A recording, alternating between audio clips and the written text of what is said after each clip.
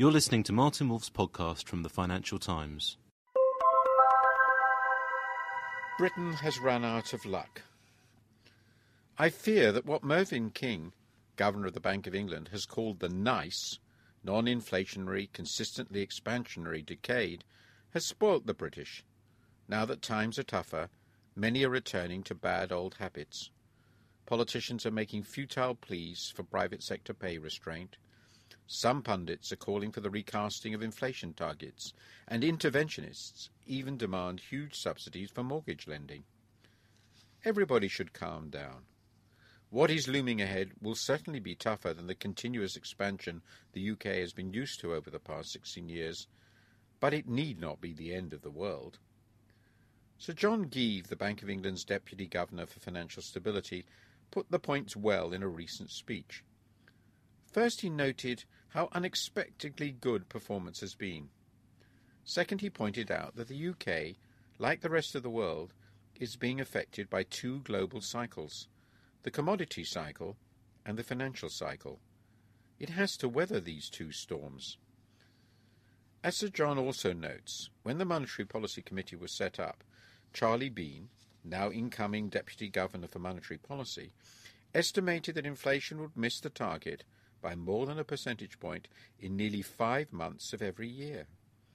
Yet the letter written by Mr. King last week to explain the current deviation was only the second in 10 years. This unprecedented stability did not come at the expense of economic growth either.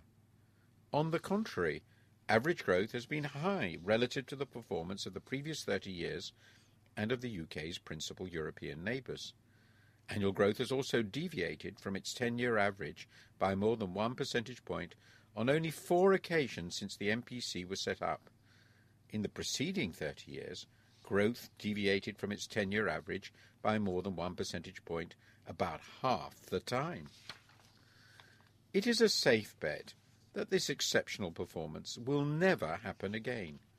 It was the product not only of good institutions and policies, with credit to both Labour and Conservative governments, but also of extremely favourable external circumstances. The former ought to last, provided policymakers avoid panic. The latter will not. For a country that relies heavily on financial activity, has experienced a huge housing boom, and has the most indebted household sector in the group of 7 leading industrialised countries, what Mr. King calls, and I quote, the reassessment and repricing of risk in the financial sector, and others label the credit crunch, must be painful. House prices have fallen by 7% from their peak and will surely fall further. Since much of the housing-related credit depends on borrowing in wholesale markets, it may never return to previous levels. Equally, the huge labour supply shock implied by the entry of the giant Asian countries into the world economy initially drove down the relative prices of imports of labour-intensive goods. This was beneficial to the UK, but now the same shock is raising the price of resources. We do not know whether these higher prices are a one-off shift, a shift that has already overshot, or the start of a continuous rise in the relative prices of resources, especially energy. But it is highly likely that the days when the UK could easily import disinflation have gone. The weakness of sterling against the euro, albeit helpful for the economy, will make imported inflation even more painful. So how is the MPC responding? It is, in Sir John's words, focused on returning consumer price inflation to the 2% target in around 2 years, when the present sharp rises in energy and food prices will have dropped out of the consumer price index inflation rate. The aim is, if anything, too lax, because there is a good chance that the rise in these prices will continue. The bank must also show that it takes the upward drift in inflation expectations seriously. Yet I also suspect that the slowdown in the economy will be more severe than the MPC expects, given the credit squeeze. These are matters of judgment.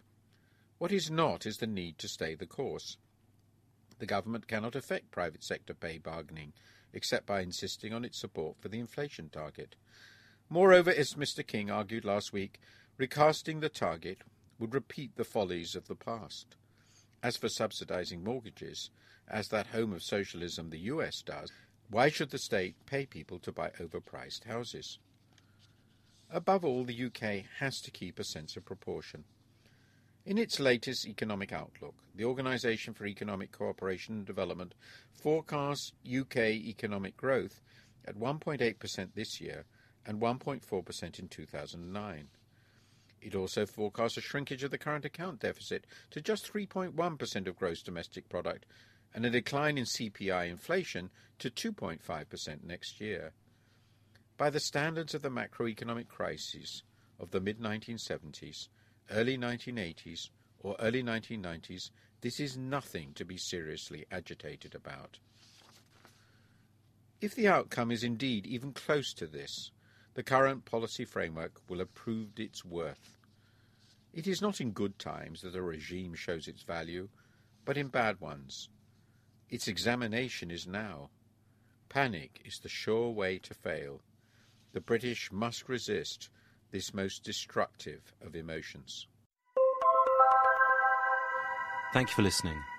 To read Martin Wolf's columns online, please go to www.ft.com/wolf.